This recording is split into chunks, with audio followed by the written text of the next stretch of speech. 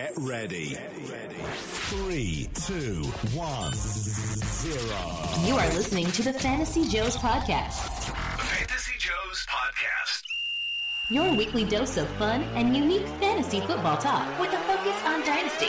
And now, here are your hosts, Ryan Livergood, Trey Barrett, and Will Greenwood. Fantasy Joes Podcast. That's right. We are the Fantasy Joes. Joining me this evening, as always, we've got Trey Barrett, Will Greenwood. Joining us in a couple of minutes, we'll have Tim Torch at Tim NFL. But first of all, before we do that, guys, we're starting to the combine has started. At least the measurements, a couple of early ones have come out. We'll touch on those in a couple of minutes. We're starting to get some buzz about players, what's going on. Is P. Ryan the starter in Washington next year? Because we've heard he is, but then there's another report saying, "Oh, we've got to increase our running back the depth and skill set." So what's going on? What are we looking at right now? Yeah, NFL coaches want to make their teams better all the time. It's a very normal process. Yeah, this is Mike Tyson, and the Fantasy Joes tonight are going to talk about the size of a lot of young men's hands, and I don't really understand it. But it's a cross between Mike Tyson and Bobby Boucher. Let's try to kill him. Let's try to kill him with the ring. Oh, my gosh. So we're going to let our listeners in on a little secret. We're recording the intro after we've recorded the whole podcast. That's why we're getting goofy and pulling out the impersonations and those takes, our Mike Tyson impersonation. Well, I just want to say that the intro this is just the prelude to the best stuff that's going to happen. This is a great episode. We're talking about players. Like we went through this draft, and these picks might have changed, but it's good information. And the discussions we were talking about, it changed my mind about some people, and that's what matters. Is you take everything you hear and the people that you want to listen to and trust. And I think these are some great opinions, and I'm taking them to heart. And I can't wait for the combine and the NFL draft to happen. And this affects that.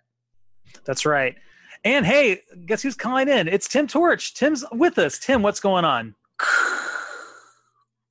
That's the flame. Flame on. Tim, I got to ask you off the cuff, man. What about? Did you see Ronald Jones came in at 205? Yes, I did. I did. Were you a little surprised by that? I was a little surprised. Yeah. So a bit shorter than I thought. 5'11", right? He's got tiny hands. He does. Get him off the board. That was going to be the next thing I said. He's got the baby hands. So we always wonder about. Well, he doesn't have many receptions in college, so you always wonder about the hands. This actually gives us another good checkpoint to say, you know what, he has really small hands. So maybe that's another thing that says maybe he's not. Maybe he doesn't have the ability to be a good pass catcher. Putting him into kind of the database that I have put together right now, I can tell you kind of where he stands. Compiled as much as I can going back to, I think, like 2010. So he was 5'11". So when I put in 205, I usually put like 3 or 4 pounds up and down so that there's a little bit of variance. Maybe he just drank a ton of water or something during the morning. Mm-hmm. So Leonard Fournette. Yep. So super fast comparison. Corey Sheets from Purdue, Kenny Irons from Auburn, Antonio Pittman from Ohio State. Guys that were surprisingly slow, but still are in the same height weight range are Tevin Coleman and Mike Gillislee and Bilal Powell. But those three guys actually ran above 4.5. So I think he'll beat that. So I would actually be surprised if the way he's been marked coming into this is that he should run maybe even below a sub 4.4. So if that's the case, then I mean that's cause to put him up a little bit, but you gotta wonder about the baby hands. Yeah. When a guy has hands like that, it's also a little bit of a red flag. And I do have concerns about the BMI because again, it is sub 30 BMI. Yeah. How about guys coming in at 224? Oh yeah, that dude. And from what I've heard, he's going to be coming in running like in close to the 4.3s. Shoo. Ooh. Do you guys listen to a lot of like draft podcasts or NFL podcasts? Oh yeah. Yeah. One of my favorites, I listened to Stick to Football with Matt Miller, and he was actually talking about it today that one of the concerns on guys while he was injured is some of the people that he affiliates with, and that's part of the concerns with him is that he maybe has some off the field issues, so that could probably drop him down to the second round. Wow. Hey, Tim. So when you hear stuff like that, where does that go into your evaluation, if at all? Like that anecdotal stuff. Like, do you just pay attention to that, or you see that as kind of like an advantage because that gives someone value because they were graded higher other than the character stuff?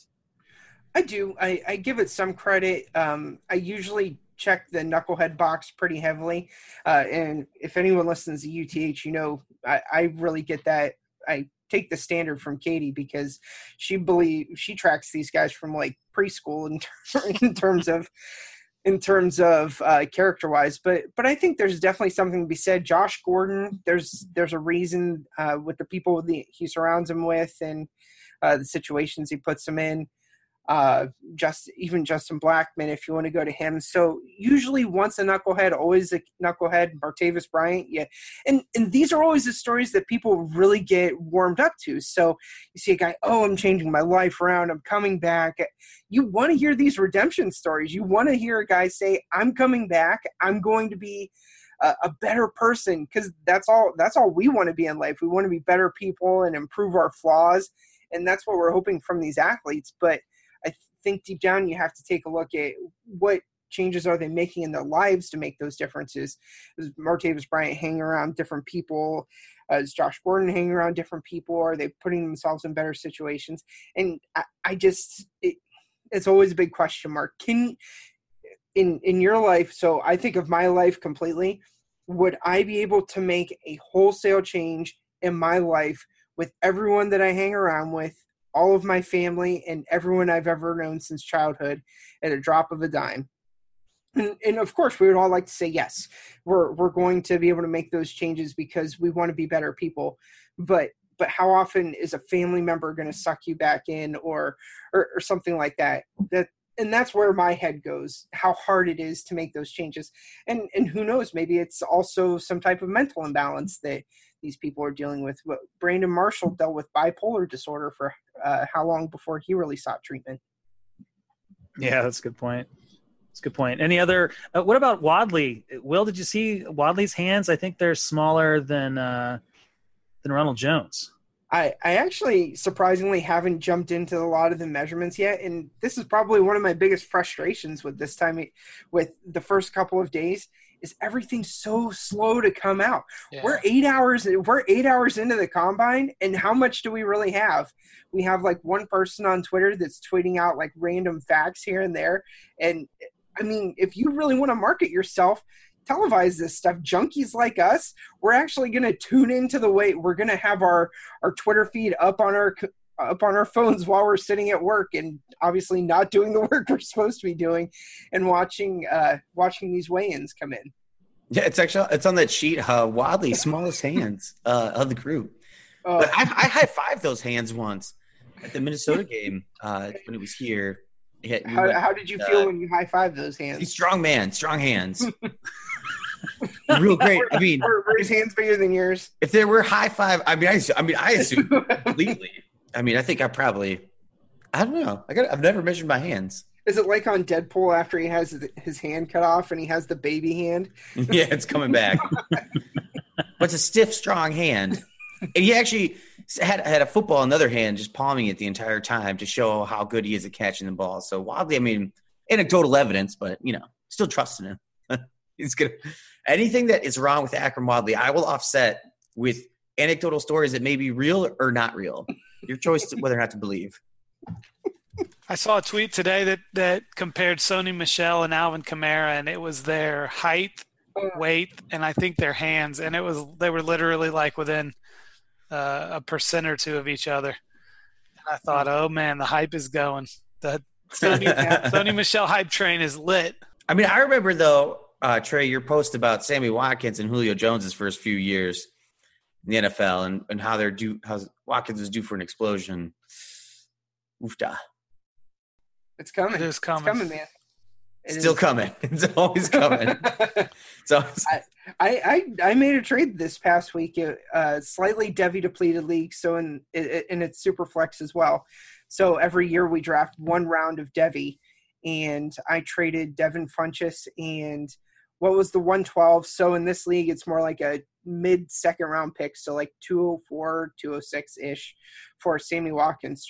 So I'm with you. I really – if you're going to make those type of bets, those are the type of ones to make. A guy who is highly pedigreed and also productive in college, maybe doesn't have a ton of game time just because of injuries, something like that, and you're still waiting for kind of that final product.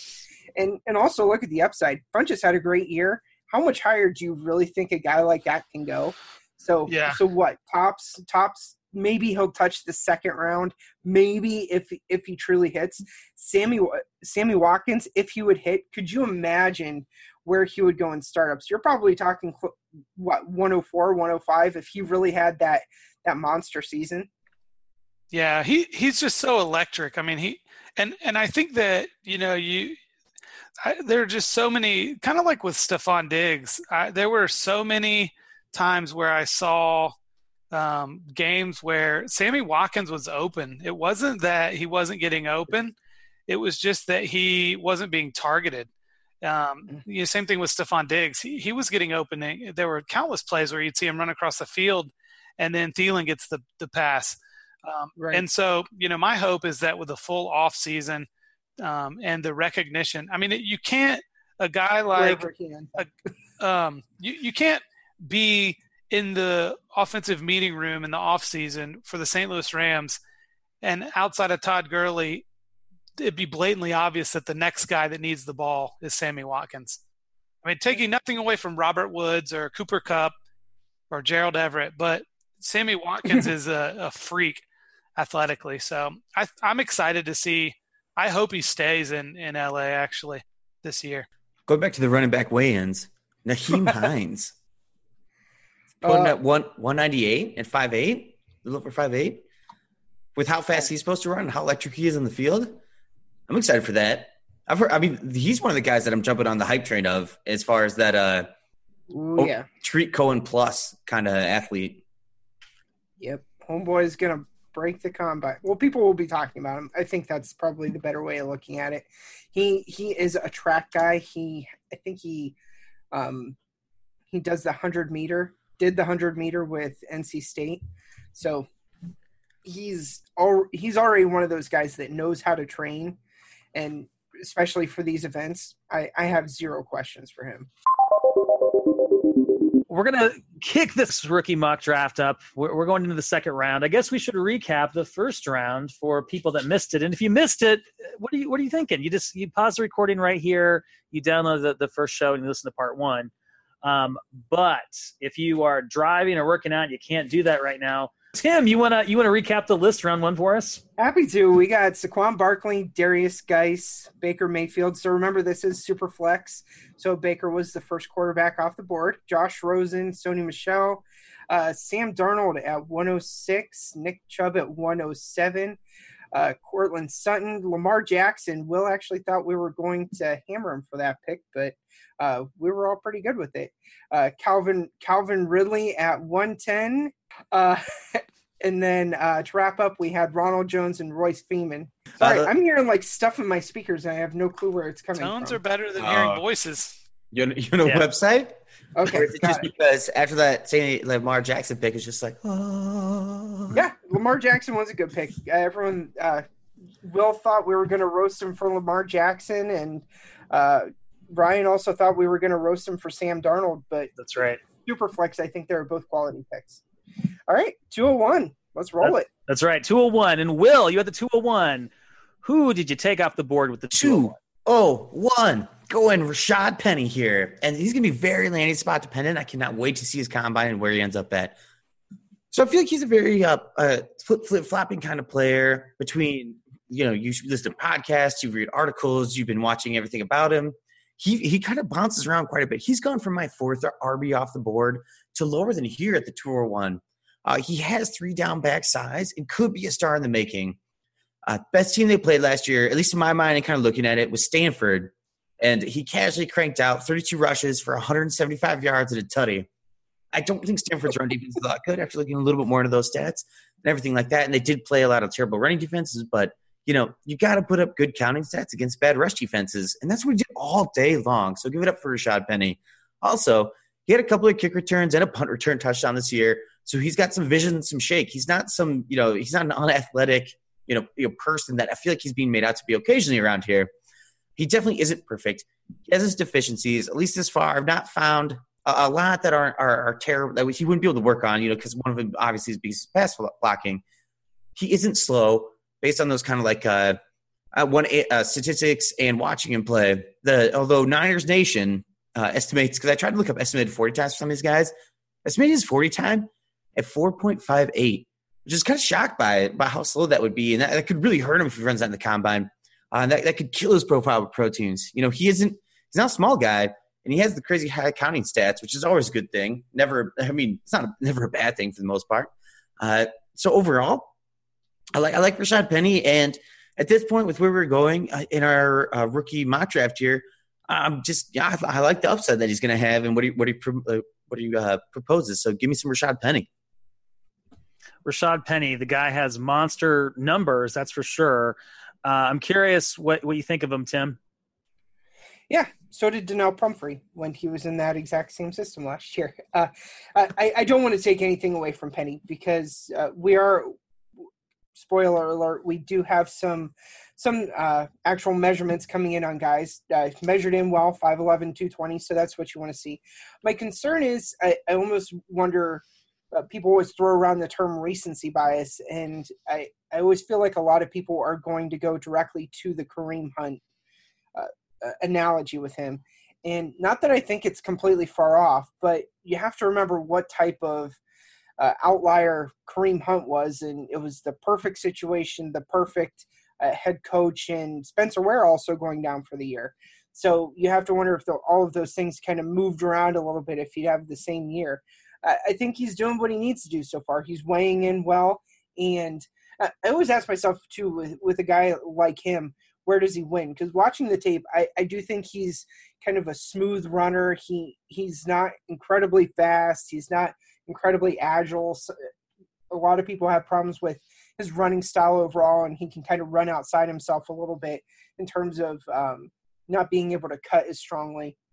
And that was actually from Jordan McNamara on one of the UTH premium shows that he referred to that directly. So it's just an interesting case with this guy because I almost wonder with these type of guys, and we dive in so deep and we hype these guys so much, if it's going to just be one of those guys we might get let down on draft day a little bit.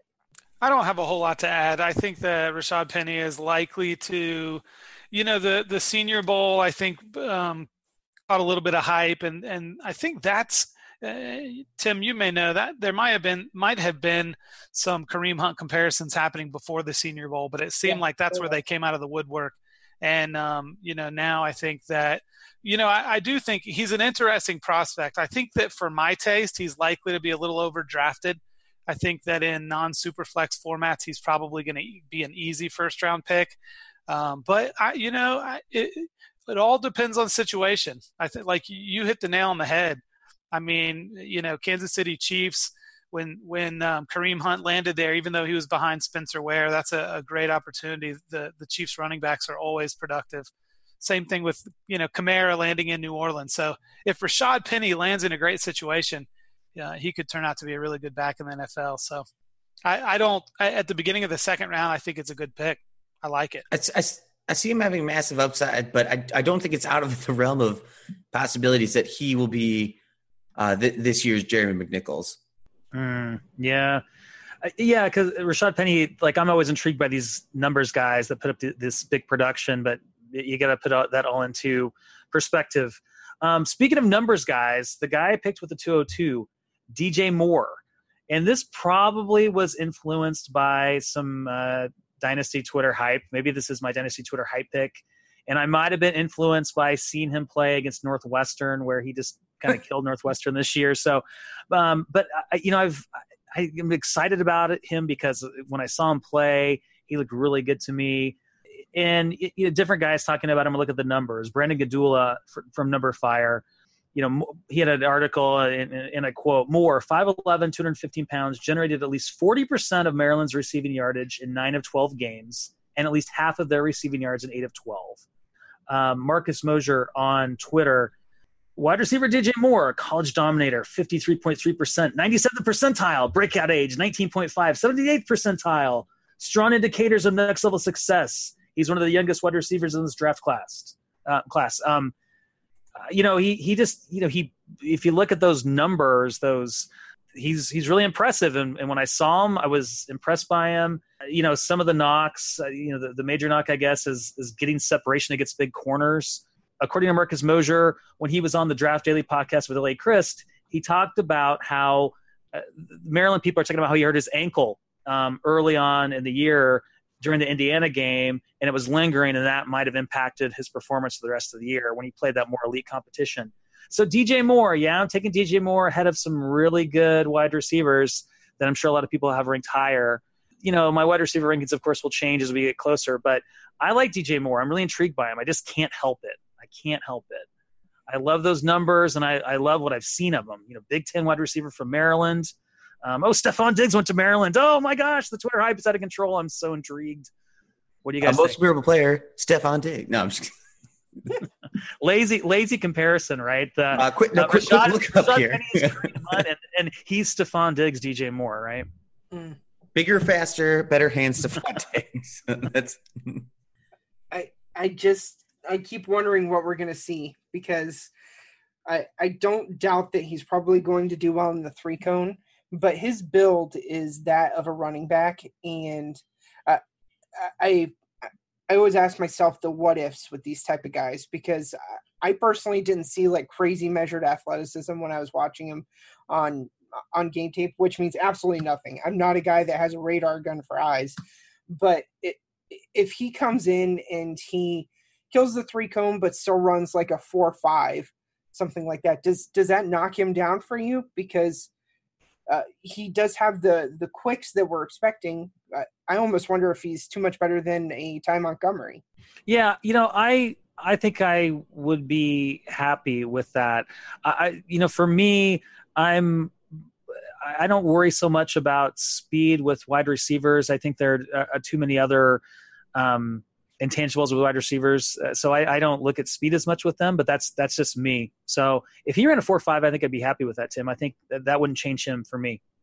Him and James Washington feel like the two guys that I could really see landing with the Packers as far as a Randall Cobb replacement. Is DJ Moore I feel like a good hope for his ceiling would be like a Jarvis Landry type with better some good yards after the catch.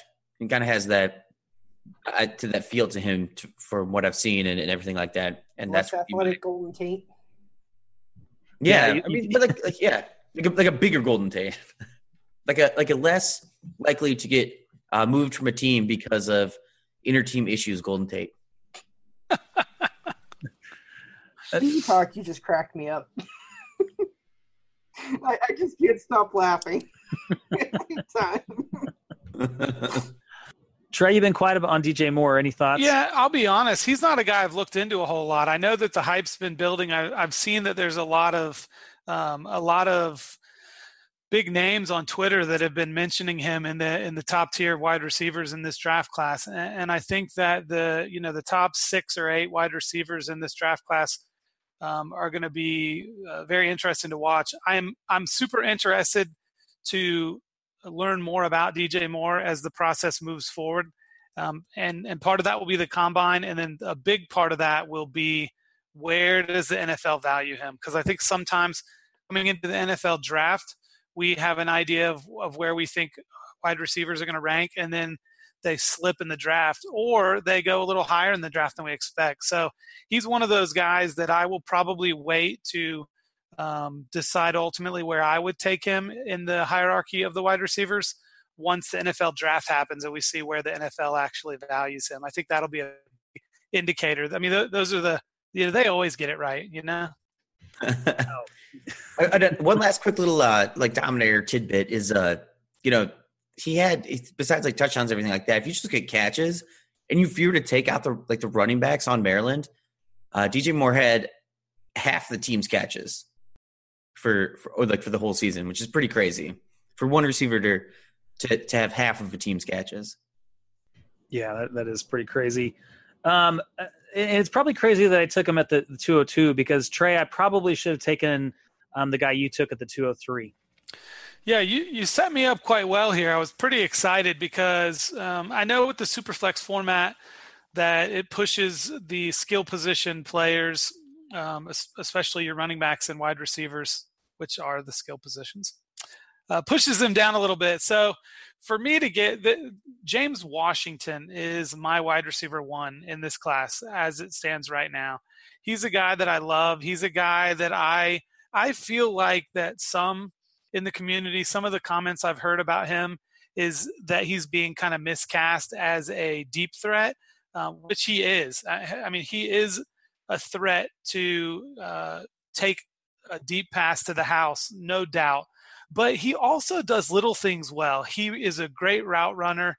It was really interesting to see. I saw a statistic showing the passer rating when targeted, and the best route that as far as the passer rating that the quarterback put up when targeting James Washington was the slant route.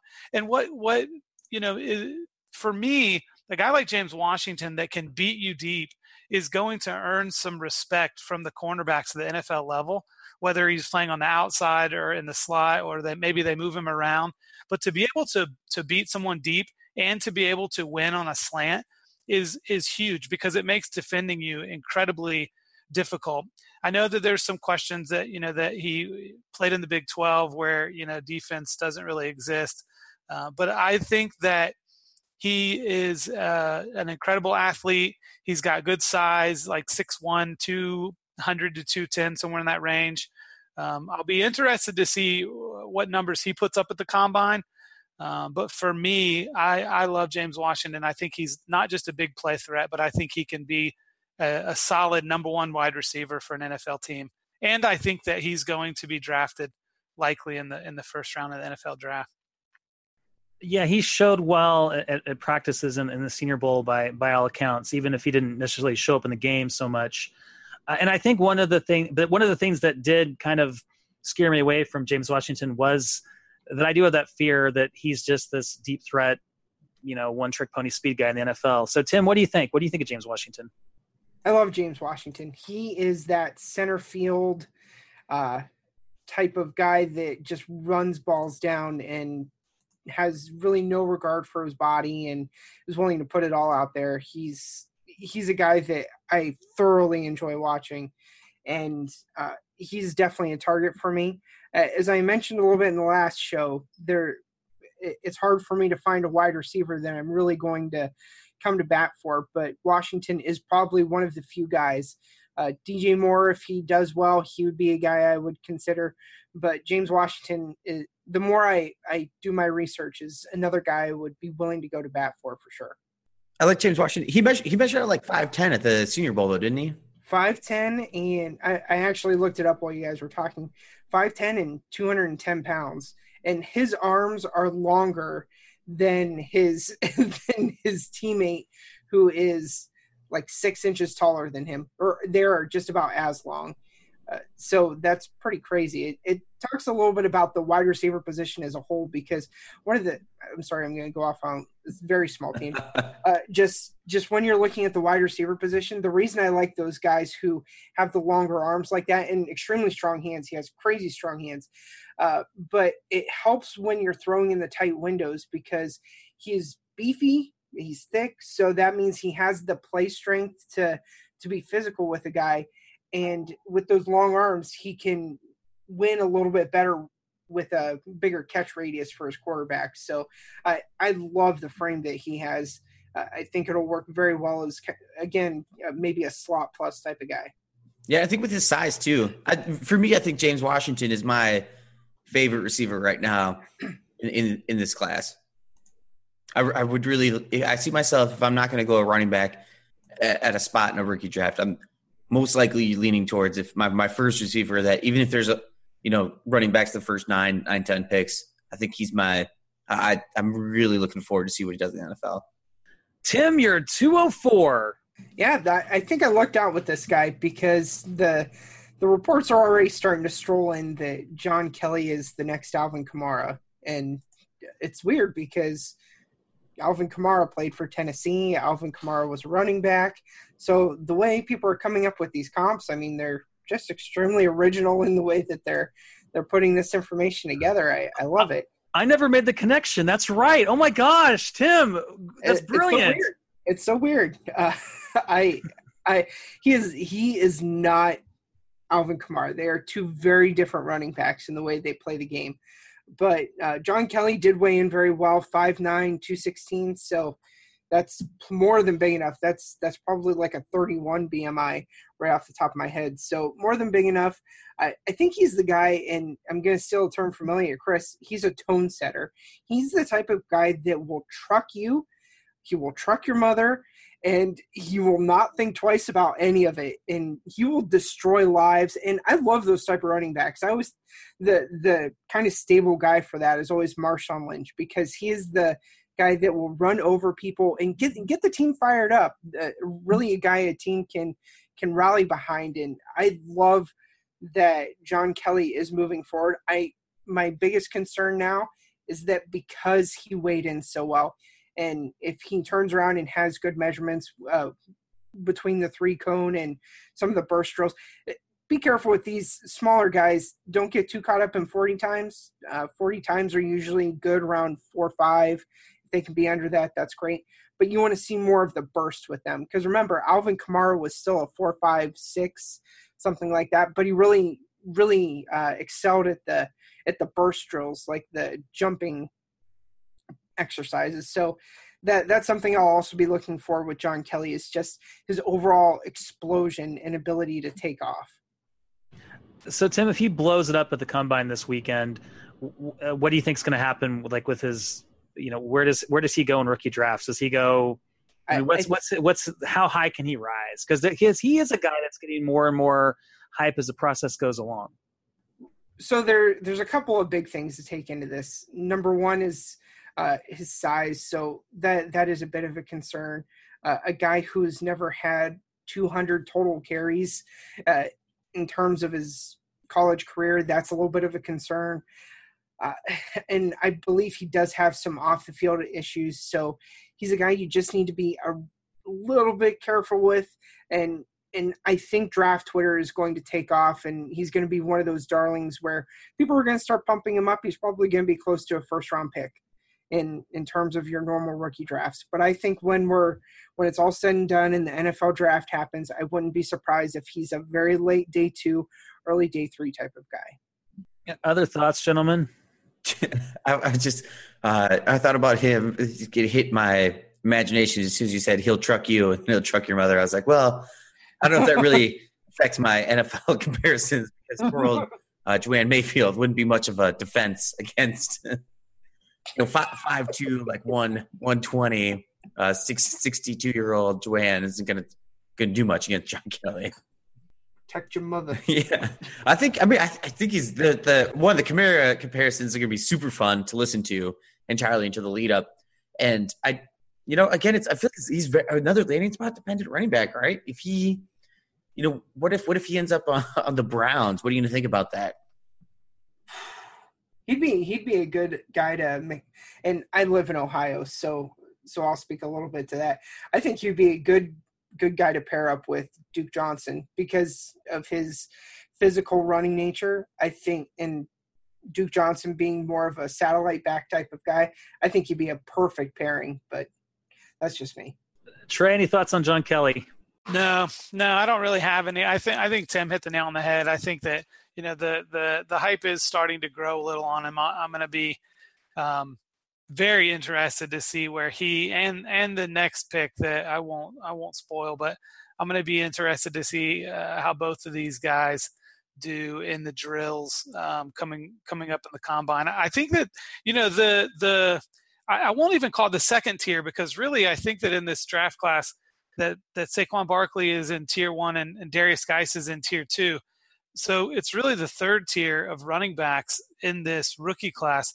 There's so much potential. I mean, there's 8-9 guys that really could end up being legitimate fantasy contributors depending on how they show at the combine, where they go in the draft, not just what round, but then what team they land on, as Will mentioned, the landing spot dependency. So he's another guy that is very interesting and, could rocket up draft boards if things start to fall his way between now and the draft.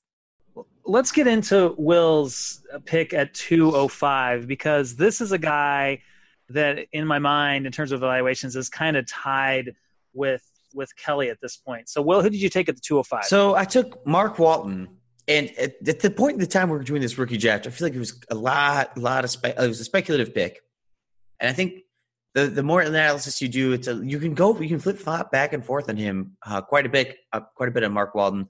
He's kind of your Duke Johnson, Ricky Williams, some other guys from Miami. No, I'm kidding. But he just measured into the combine a little over 5'9" and at 202, which I like and enjoy that. And he catches the ball really well. The one thing that I want to make people very, very careful of this when you start doing analytical research about him is his yards per carry.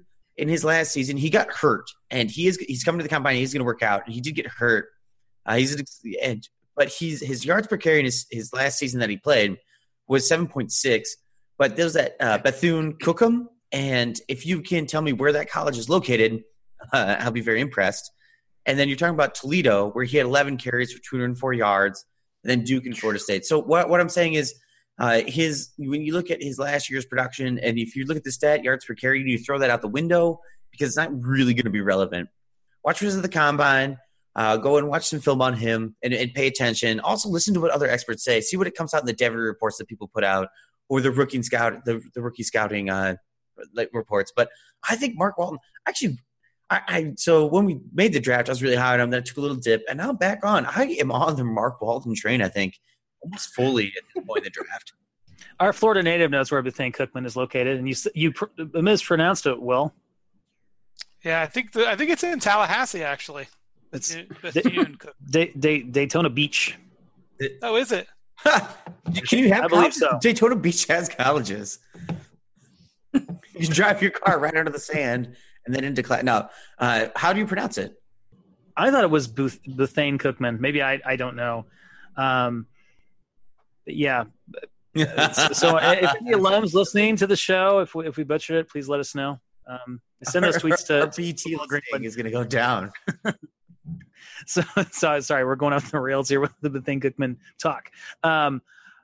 Okay, so I really, the more I hear about him, learn about him. Excuse me, I like him a lot. I think this is a great pick here. Tim, what do you think? Love it. Yeah, he's a guy that I'm getting more on board for. Again, just Trey nailed it with the depth of running backs in this class. And it's actually unfortunate because a guy like Walton just gets moved down with so many other guys that could slide in front of him because of his size. People are going to push these other guys right in front of him. And I really don't think Mark Walton is a guy that you can forget. He's carried the load in terms of being able to be a 200-ish carry back with Miami, and he's an excellent receiver. And Will, you also nailed it in terms of him being injured this past year when he was really starting to take off. I'm a big fan, and I think the fact that he measured in as well as he did only is positive marks for him moving forward, and another one of these running backs that you can just keep collecting. I feel like a broken record here, but I'm just trying to imagine the NFL this next upcoming season, because we've already had guys like Jonathan Stewart get cut. We have Matt Forte retired today. And I almost wonder in my head if they're trying to walk away because they know these young guys are coming into the league and they just need to start stepping away a little bit. Because between last class and this class, there's such an influx of talent to the position. I wouldn't be surprised if you see another 7 or 8 teams get their starting running back through the NFL draft this year. And it's going to completely mow over what the running back landscape is right now. Yeah, Tim, I think I was listening to the latest UTH podcast. I think Katie said on the show that she thought this class was deeper, the running back class. Do you agree with that assessment? I do. And the last class, I think a lot of people, it's really easy to look at how productive they were and kind of the flash moments. But this last class, a lot of people forget about how unathletic they were. They're a productive group, but very unathletic. With this group, we're looking at just as productive, if not more. Plus, we're probably looking at better athletes. I wouldn't be surprised if this class is well above where we were last year, and not only in terms of the top with Barkley and Geis, but the overall depth that we're looking at this class. And people are going to easily look at guys like Dalvin Cook, which I refuse to get into that argument here on my feelings about Dalvin Cook. But guys like Dalvin Cook and Alvin Kamara, they added to a top group, but really I love the depth of this class more. I think, and it's going to be a very great offseason discussion of what's happening in the dynasty landscape between running backs and wide receivers, because everybody's running this, and this is for another day. But you have a really deep class coming in here where these guys are going to be contributors, at least as you can assume they're going to be contributors. And you have a lot of contributors coming in last year and a lot of contributors the year before. And so you have this tier of running backs. And I think is JJ Zach Reason just talking about it. When you have an influx like this of talent and fantasy production coming in at running back like this, it might be a time to buy up some receivers for these guys and assume that you can get some other production at the running back position later on in dynasty drafts, even then when we go to redraft next year. But anyway, let's move on to the next pick. Yeah, let's move on to the next pick because I did not go running back. I stopped that little run we had. I guess it wasn't much of a run because it was wide receivers before that. But I went Christian Kirk. And I think with Christian Kirk, he's really intriguing to me. I'm really curious to see what his 40 time is, to see how fast he is. But the things that stuck out to me about him, he had a dominating freshman season.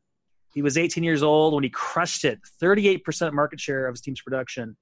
And he had a school record 7 kick returns for touchdowns. And I think we all know, or most of our listeners know, that there's this evidence that suggests that outstanding special teams play translates to NFL success. Guys like T.Y. Hilton, Antonio Brown, Wes Welker, really outstanding special teams players, kick returners. So I think he could be a really successful slot receiver at the next level. And, when I made the pick, I was feeling a little bit of regret when we were in the process of doing this draft, but now I feel better about it. I like him a lot, and I'm eager to see how fast he is this weekend. So Christian Kirk is my guy here with the 206. So what do you guys think? You think it's good value getting him at the 206? Yeah, I do. I think that Christian Kirk has an outstanding opportunity to, you mentioned it, the breakout age.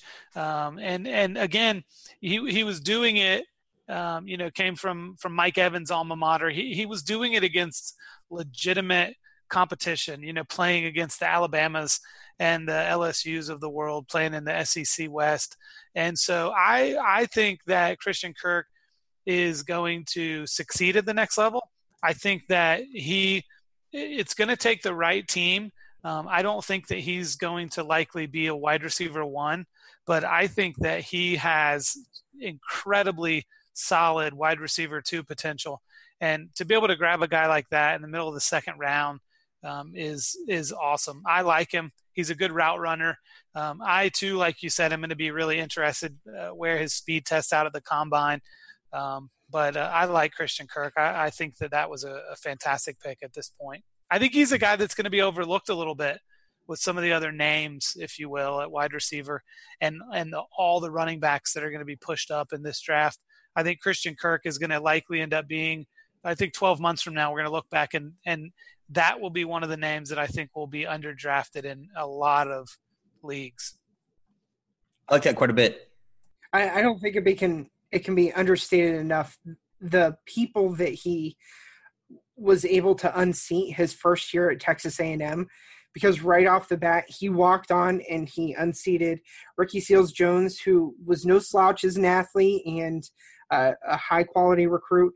And also, a lot of people may not know Speedy Noyle, who is also an exceptional recruit and crazy fast knucklehead. But, wow, he was a guy that was extremely fast and was productive up until Christian Kirk got there.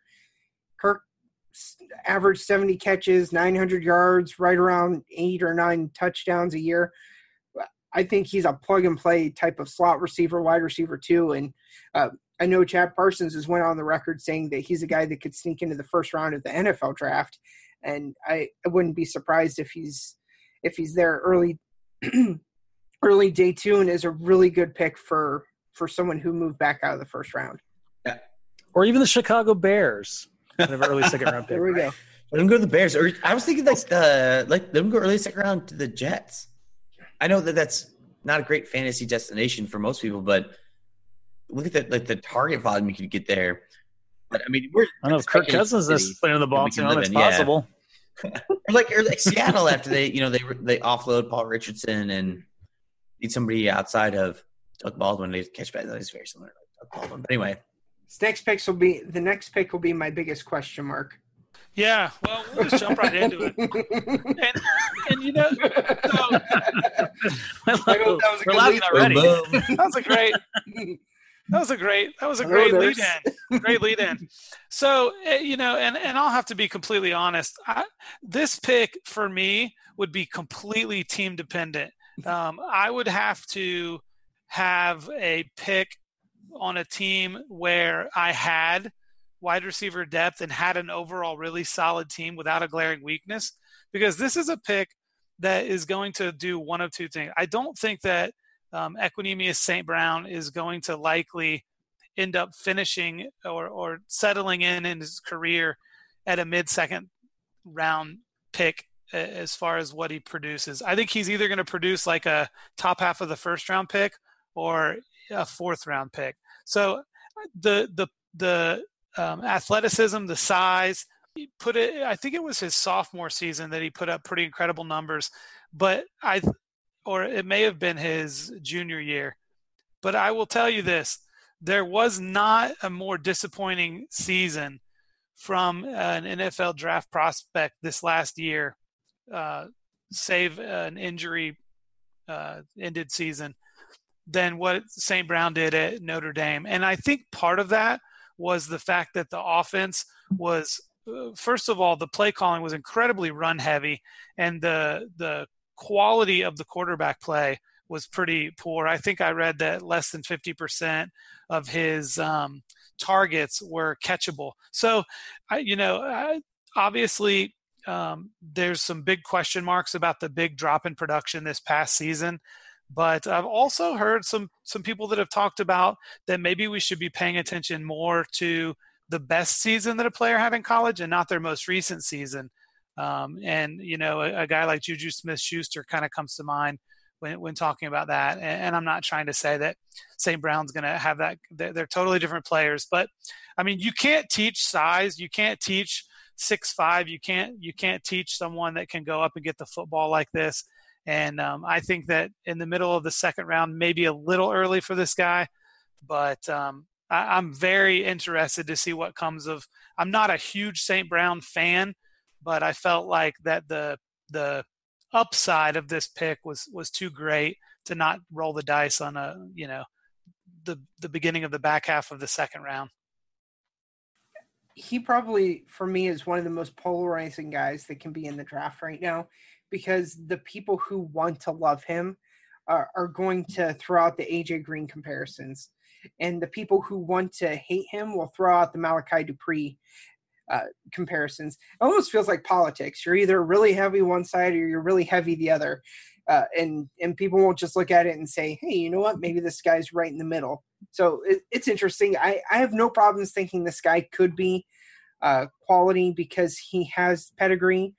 The bloodlines as far as the St. Brown family lineage that's coming through right now is next level.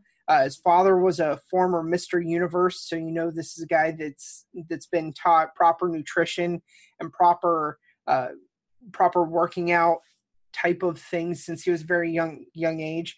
So, or that's a possibility too. So he's just a guy that I feel like people are going one way or the other. I'm really just lukewarm, and usually when I'm lukewarm on a guy, that means I'm not going to get him. So I feel like my and I want to like him regardless of the fact that he went to Notre Dame, because I do think his size and athleticism is, I'm sure he'll test out fine, like, or at least pretty well. And he's coming out as a junior, which I always do like. So taking your best year from college, ESB went for 961 yards as his top year, versus like Juju went for 14 something, a little over at USC. And I think this is a totally fine spot to take him, because his upside is through the roof. Like if you miss on this pick, what's the end of the day? Who maybe you could hurt you really bad. But this is the kind of the receiver class where you're going to get guys like this, where it's a lot of question marks coming out of college, but he could be massive. So I like it. Do you remember who his quarterback was that best year he put up in college? It was Kaiser, but do you know who Juju Smith's best year? What's that? Do you know who Juju Smith-Schuster's quarterback was his best year? Matt Barkley. So where'd he end up? Yeah, it's a great way to look at it. I think serviceable NFL quarterbacks in college, that's exactly the way to go. We'll keep this moving a little bit more, and we can move on to my pick, and it's Auden Tate. And for a guy that it's really interesting with a guy like Auden Tate, and I always steal stuff from Twitter because, frankly, I'm a firm believer in the borrowing brilliance, and I'm not creative enough to come up with my own stuff. I'm not allowed to curse on this podcast. Ryan took a quick break. So we'll have to let him know that was there. But yeah, on Tate, Vusuvu, his handle is @LifeSureCup on Twitter, actually put out a tweet saying, since 2000, here are all the 21-year-old rookie wide receivers who are 6'4", 220 pounds that's been drafted. And the list of names is Mike Evans, Mike Williams, and Reggie Williams.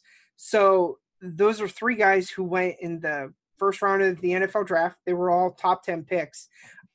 I personally actually do have a hard time seeing Auden Tate making his way out of the first round of the NFL draft, just because of that pure blend of size and probably overall speed-based size athleticism that he's going to put together. I'm not saying he's going to blaze the 40, but if you can tell me that a guy like Kelvin Benjamin is able to go in the first round of the NFL draft, I am sure that a guy like Auden Tate is able to work his way in there.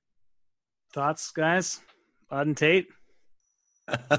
He's such a hard as the Fantasy Joes and doing an analysis on a rookie, Auden Tate, I feel like, is one of the most difficult people to look back and judge his film, and without deferring to other experts and people who are better scouts than I can, like, I think he is, from everything I've researched and read and seen, he has a very high upside and a very great opportunity.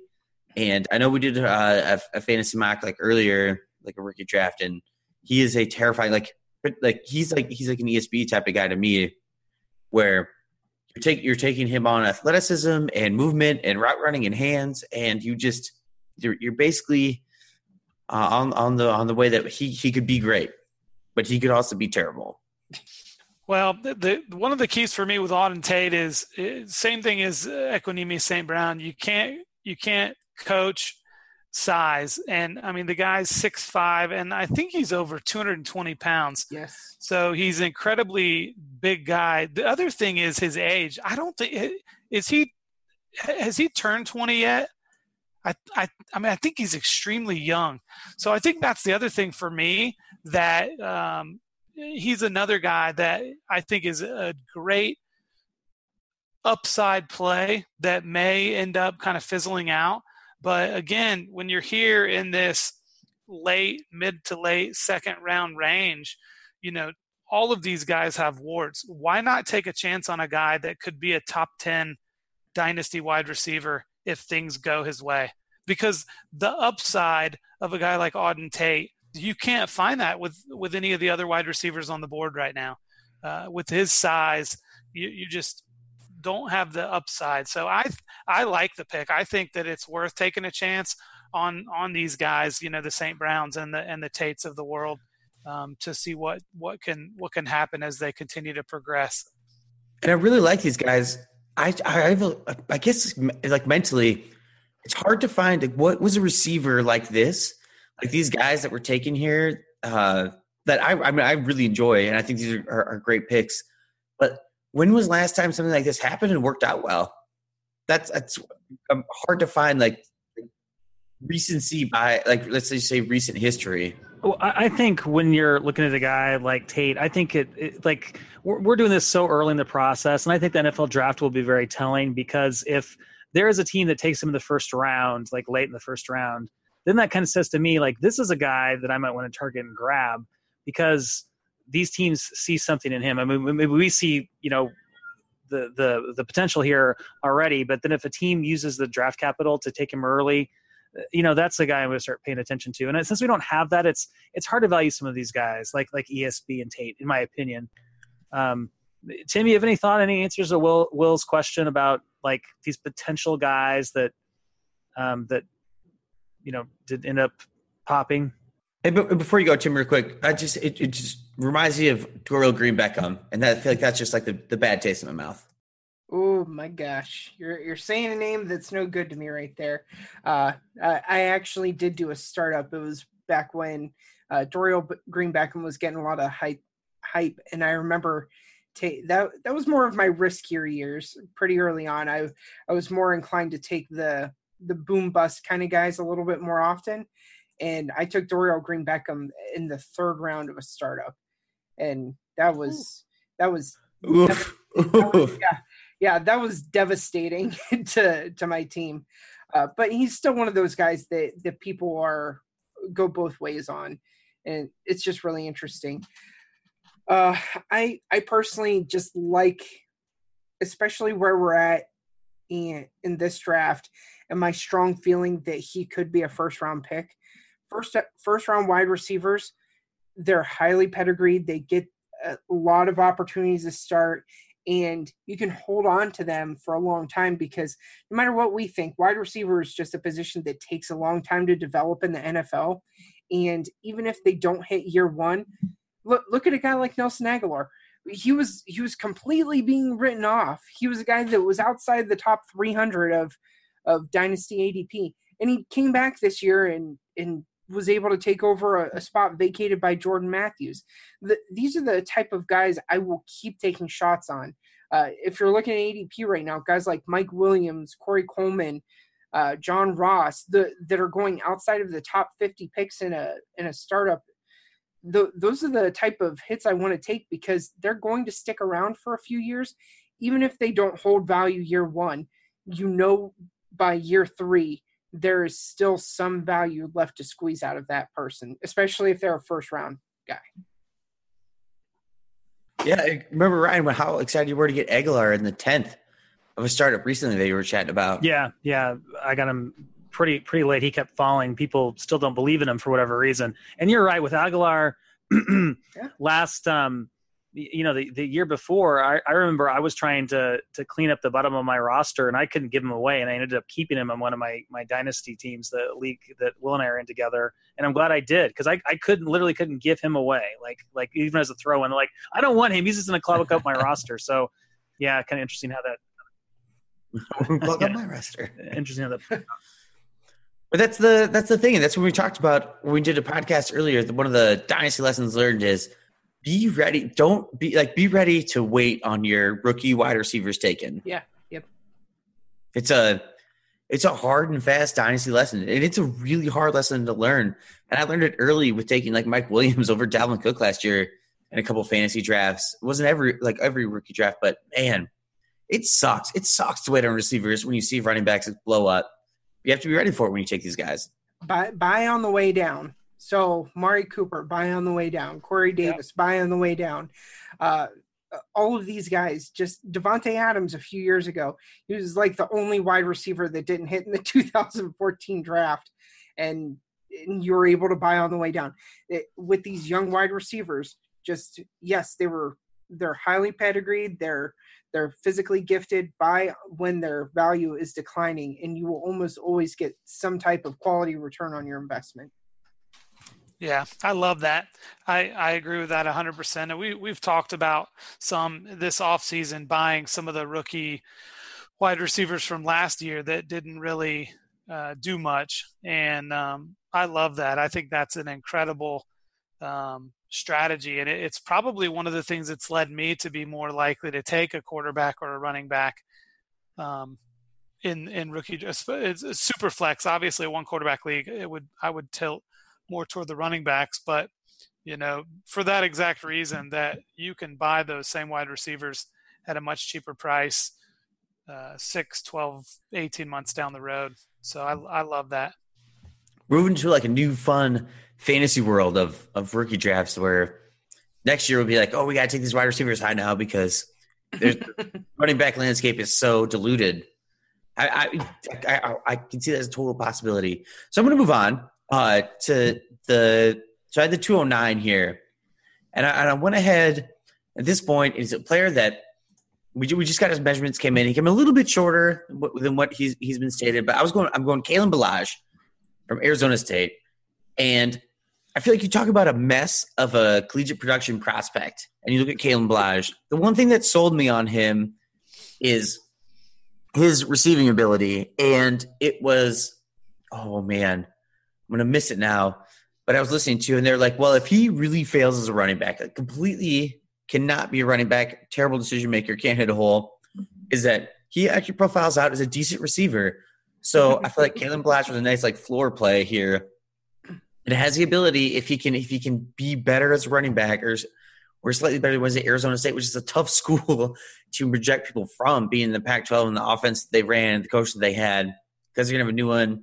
Anyway, he has an upside that I thought was totally worth it at this point, and a downside that he could of course like be worth it as all these picks can. But I think that he has a downside that maybe he just ends up being a little possession receiver or like a bigger, taller theoretic. No, I like the pick here, and you're right. His ability to catch the ball is intriguing. Tim, I think one of the negative things about him is that he's horrible at pass protection, and I guess that can improve. But he's not going to be really on the field catching the ball if he can't help block. Yeah, pass protection is definitely a place that is in need of improvement. The RB Scout podcast recently, we were chatting about him, and he called him, I think it was an ostrich blocker, where he puts his head down in the sand and doesn't even look where he's trying to block. So the effort, I don't even want to say is there. Ballage is just a guy who is physically gifted. All things being said, he puts the GIFs out on Twitter of him working out and making crazy Odell Beckham Jr. type of catches. And it's amazing to see the type of athlete that he is. And it's even more mind-boggling to think the way that he was being used in college versus his teammate. And I just don't understand it.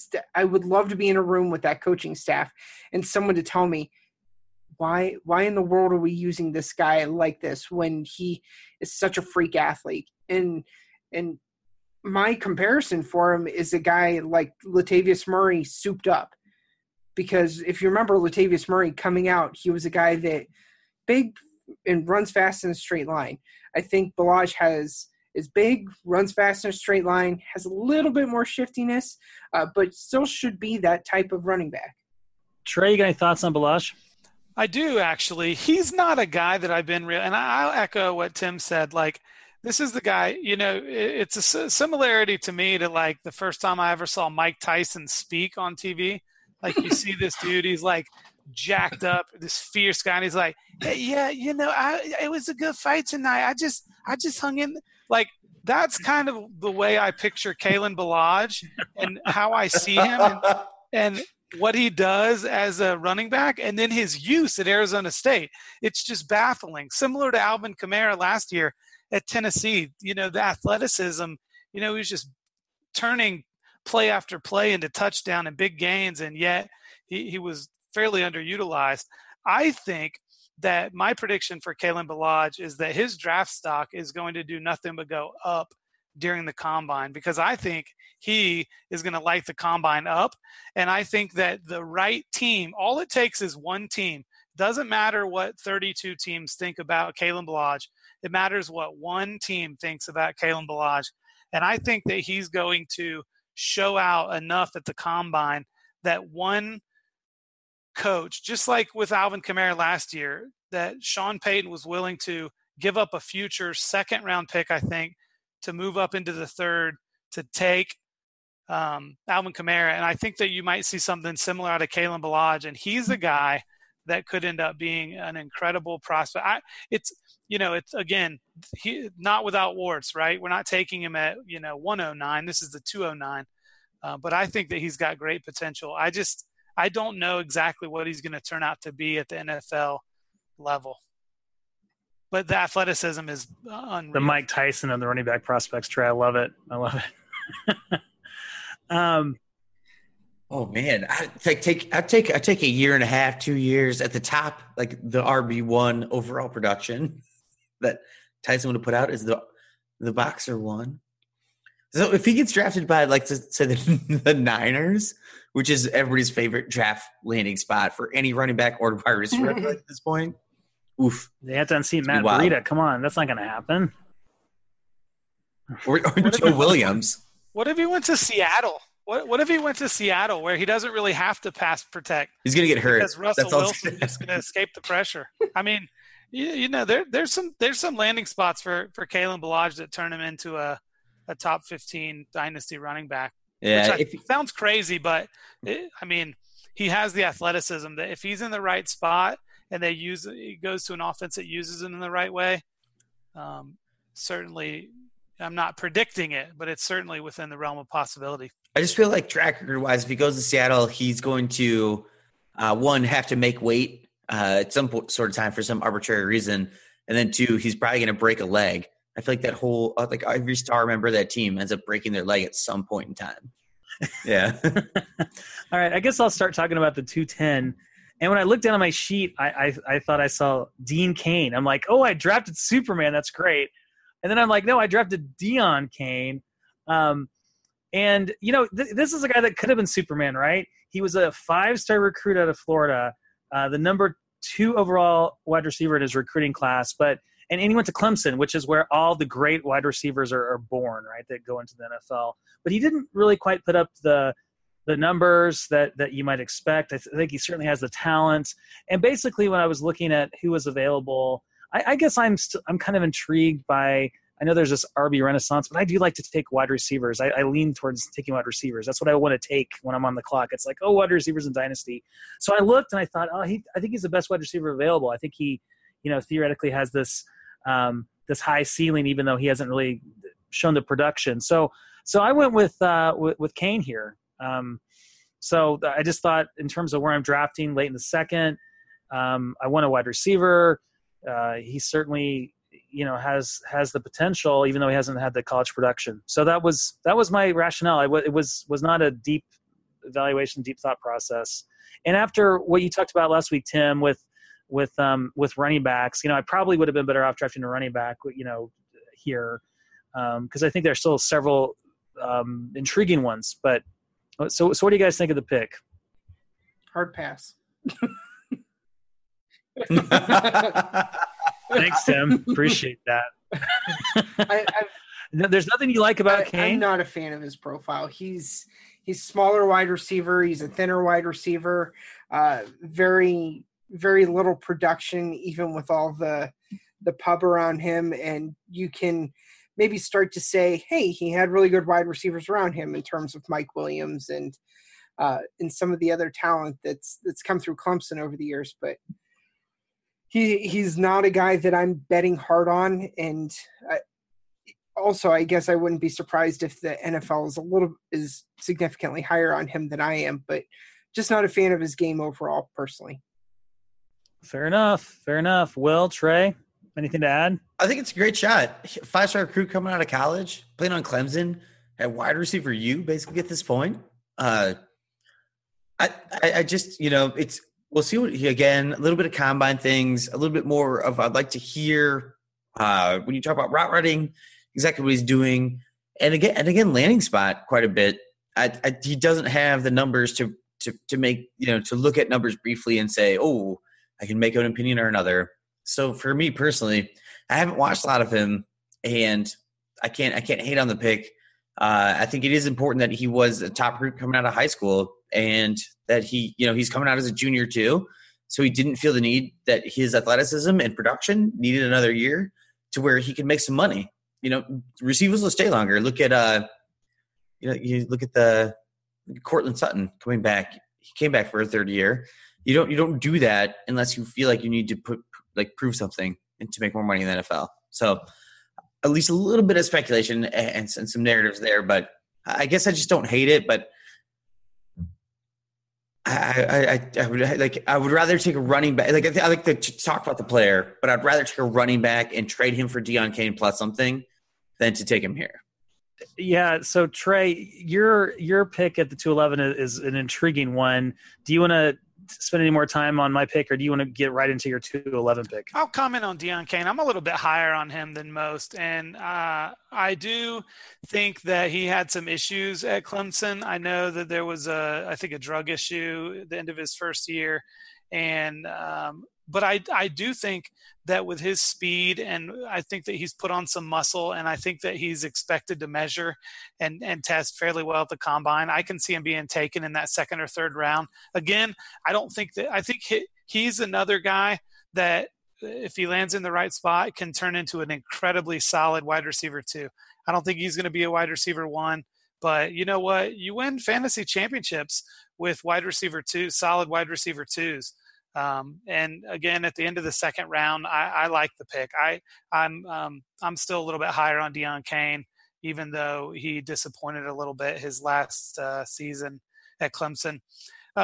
So for me, the 211, just a quick disclosure here. If I were really on the clock in a Superflex rookie draft here, my pick probably would have been Kerryon Johnson, but this guy is someone that I wanted to talk about because I think that he's someone that has the potential to become a great weapon in the NFL. And there's probably a little bit of recency bias given the the success that Tyreek Hill has experienced the last couple years in Kansas City. But Kiki Kuti, and I don't even know that's how you pronounce the guy's name. I could be butchering it. And I wish I should look it up real quick. Kiki is actually like a nickname. His real first name is longer, but he is a guy that is going to destroy the combine. I mean, I can't wait to see the 40 speed that he puts up.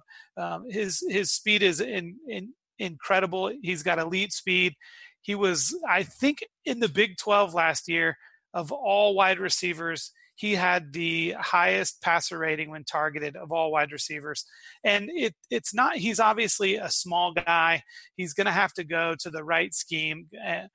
Ryan, I'm going to tell you right now, this is a guy, Nagy coming from Kansas City, having Tyreek Hill, it would not surprise me one bit if this gentleman didn't end up in Chicago with one of their later round picks, because I think Nagy saw firsthand what the addition of a guy like Tyreek Hill can do for an offense to take the top off and keep defenses honest. So my pick for Kiki is that he ends up as a Chicago Bear, and I think that he's got some incredible potential. Probably wouldn't take him at the end of the second round, but I really just wanted to have the opportunity to talk about him. As a quick Google search, before he came to Texas Tech in 2015 as a high schooler, 4.3840 at his college day. Yeah, I think he's gonna probably beat that handily, but we'll see. I'm interested to see what he. I think that there's a possibility he could run the fastest 40 at the combine. Love it. And don't worry, Will, we didn't notice that loud clang sound that happened with whatever you ever happened to drop. Totally my fault. I I played with my wedding ring and it fell on the floor. I was so excited. It's a fourth year 40. That's huge. When you're like 17 years old and run a 4.38, Yeah, that's amazing. makes the wedding ring pop off. Yeah, can never pop off enough. I'm a fan. I think he was amazingly productive. I think it was somewhere in the 90 catch range in 2017, 93 catches, which is amazing for 13 games.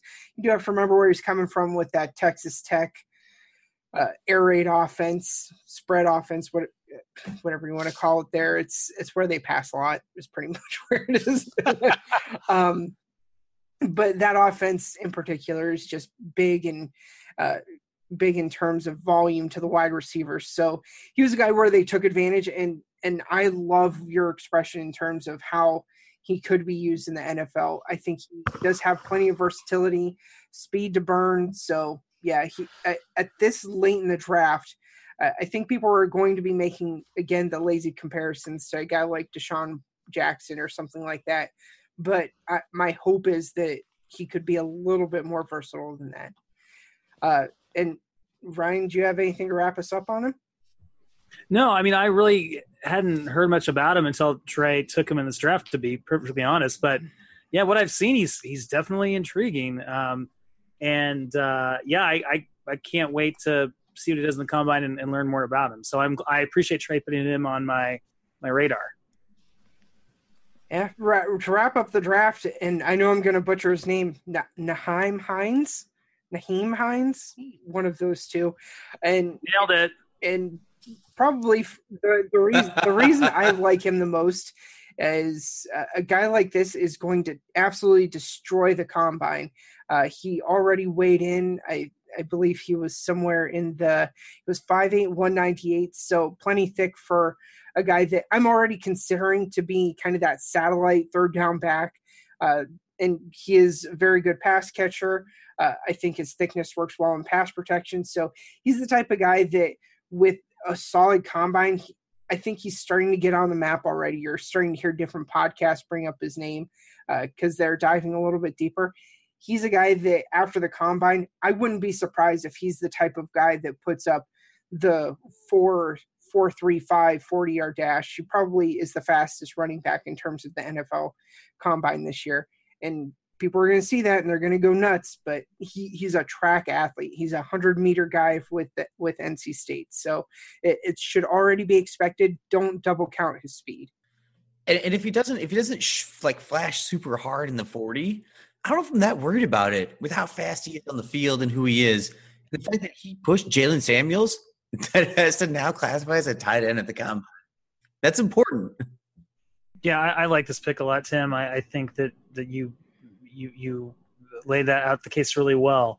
At the end of the second, and a lot of potential here with Hines. Trey, any thoughts? No, I like it. I think that, both of these, if you want to talk about complete backfield, obviously the University of Georgia backfield of Nick Chubb and Sony Michel is getting all the highlights.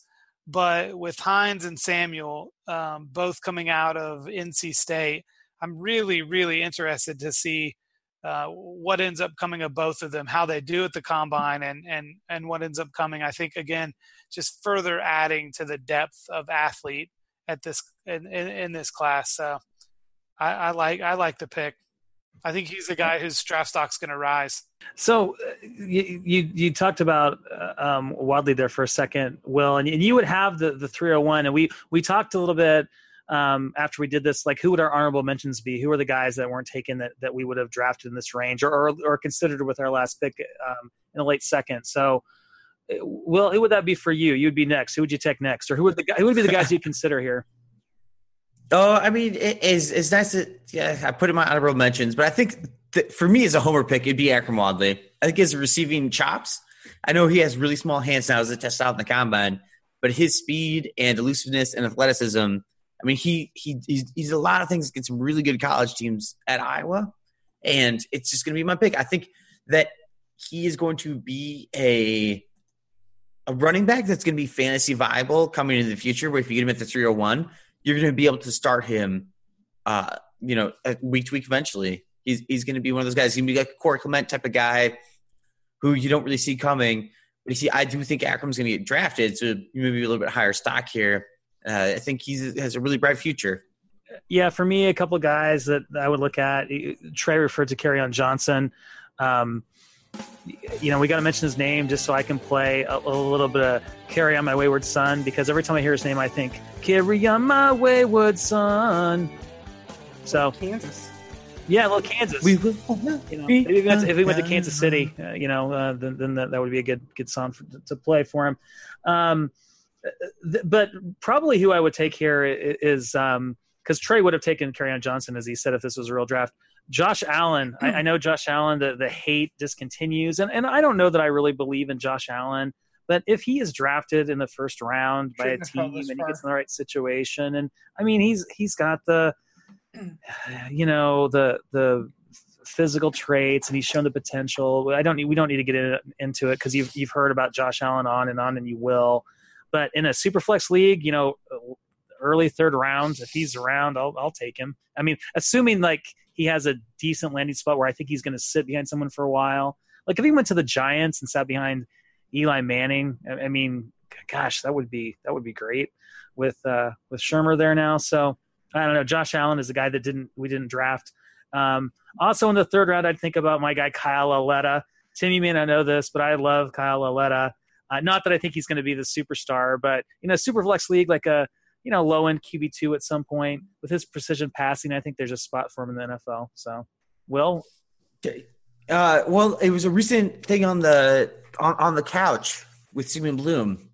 They're talking about Kyle Lauletta, where he at Richmond had I think 3 or 4 different coordinators at Richmond over his time there.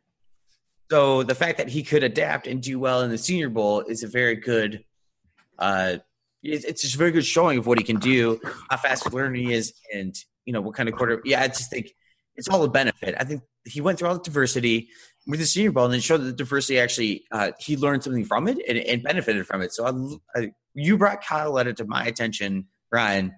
I feel like our attention when we were talking about him, and he's not going to be the instant star, but he's worth. When you're in a 2 quarterback or Superflex Dynasty League, that's a name you need to know. I'm going to circle back to talk about Kerryon Johnson because I believe I'm going to do a little flag planning right now. Carry On My Wayward Son is going to end up climbing draft boards drastically from that flag from the end of the set. I mean, to be completely honest, for him not to go in this 2 rounds is, I think, when rookie drafts are taking place 3 months from now, is going to look like ridiculousness, craziness. Because I think he could potentially go in the 2nd round of the NFL draft. I think that he's a really good running back. I think that he has the potential to be taken as a starter. And I think that he is likely going to end up settling into the 1st round in even in Superflex, maybe the beginning of the 2nd round. But I think that we're going to look back in 3 or 4 months, and of all the guys that did not get taken in this draft, I think Kerryon Johnson is going to be the most egregious guy left out. That's my flag plant on the guys that were not selected in this draft. Even 211, I think, would have been way too late for him. In my humble opinion, IMA show. I agree with that. I'm on board. Johnson is a guy that should have went earlier. Josh Allen, I think in your normal Superflex drafts, I don't think there's any way he makes it probably too far outside of the 1st round, just because he will be a quarterback that's taken in the 1st round. So somebody will have some type of thought. And Lauletta, I personally have, I don't like to really pick where prospects are going to go before the NFL draft because I have no freaking clue where these guys are going to go. I'm just a guy who likes talking fantasy football. But I've heard people talk about he could be the next backup in New England. And if that's true, I wouldn't be surprised if we start talking about Laletta being picked above Josh Allen, because from my understanding, the reason Josh McDaniels went back to New England is because he was given the opportunity to pick who his quarterback is once Bill Belichick leaves. So that, to me, that's just the type of guy that could really see a huge value bump.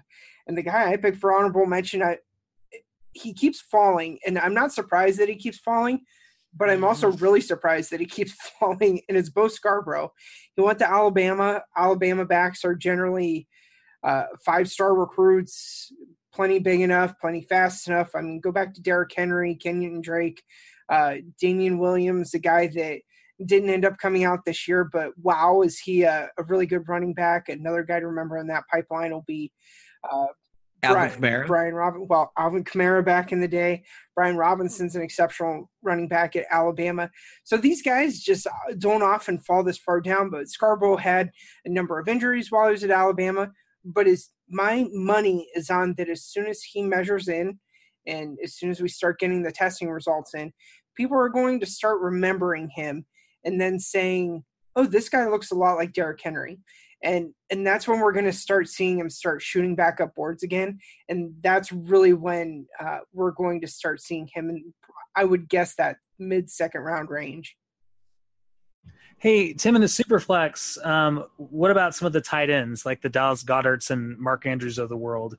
Where do you think is a good place to target those guys? What do you think of those guys? Mid-second round again. There's just so we mentioned before. There's just so much depth here.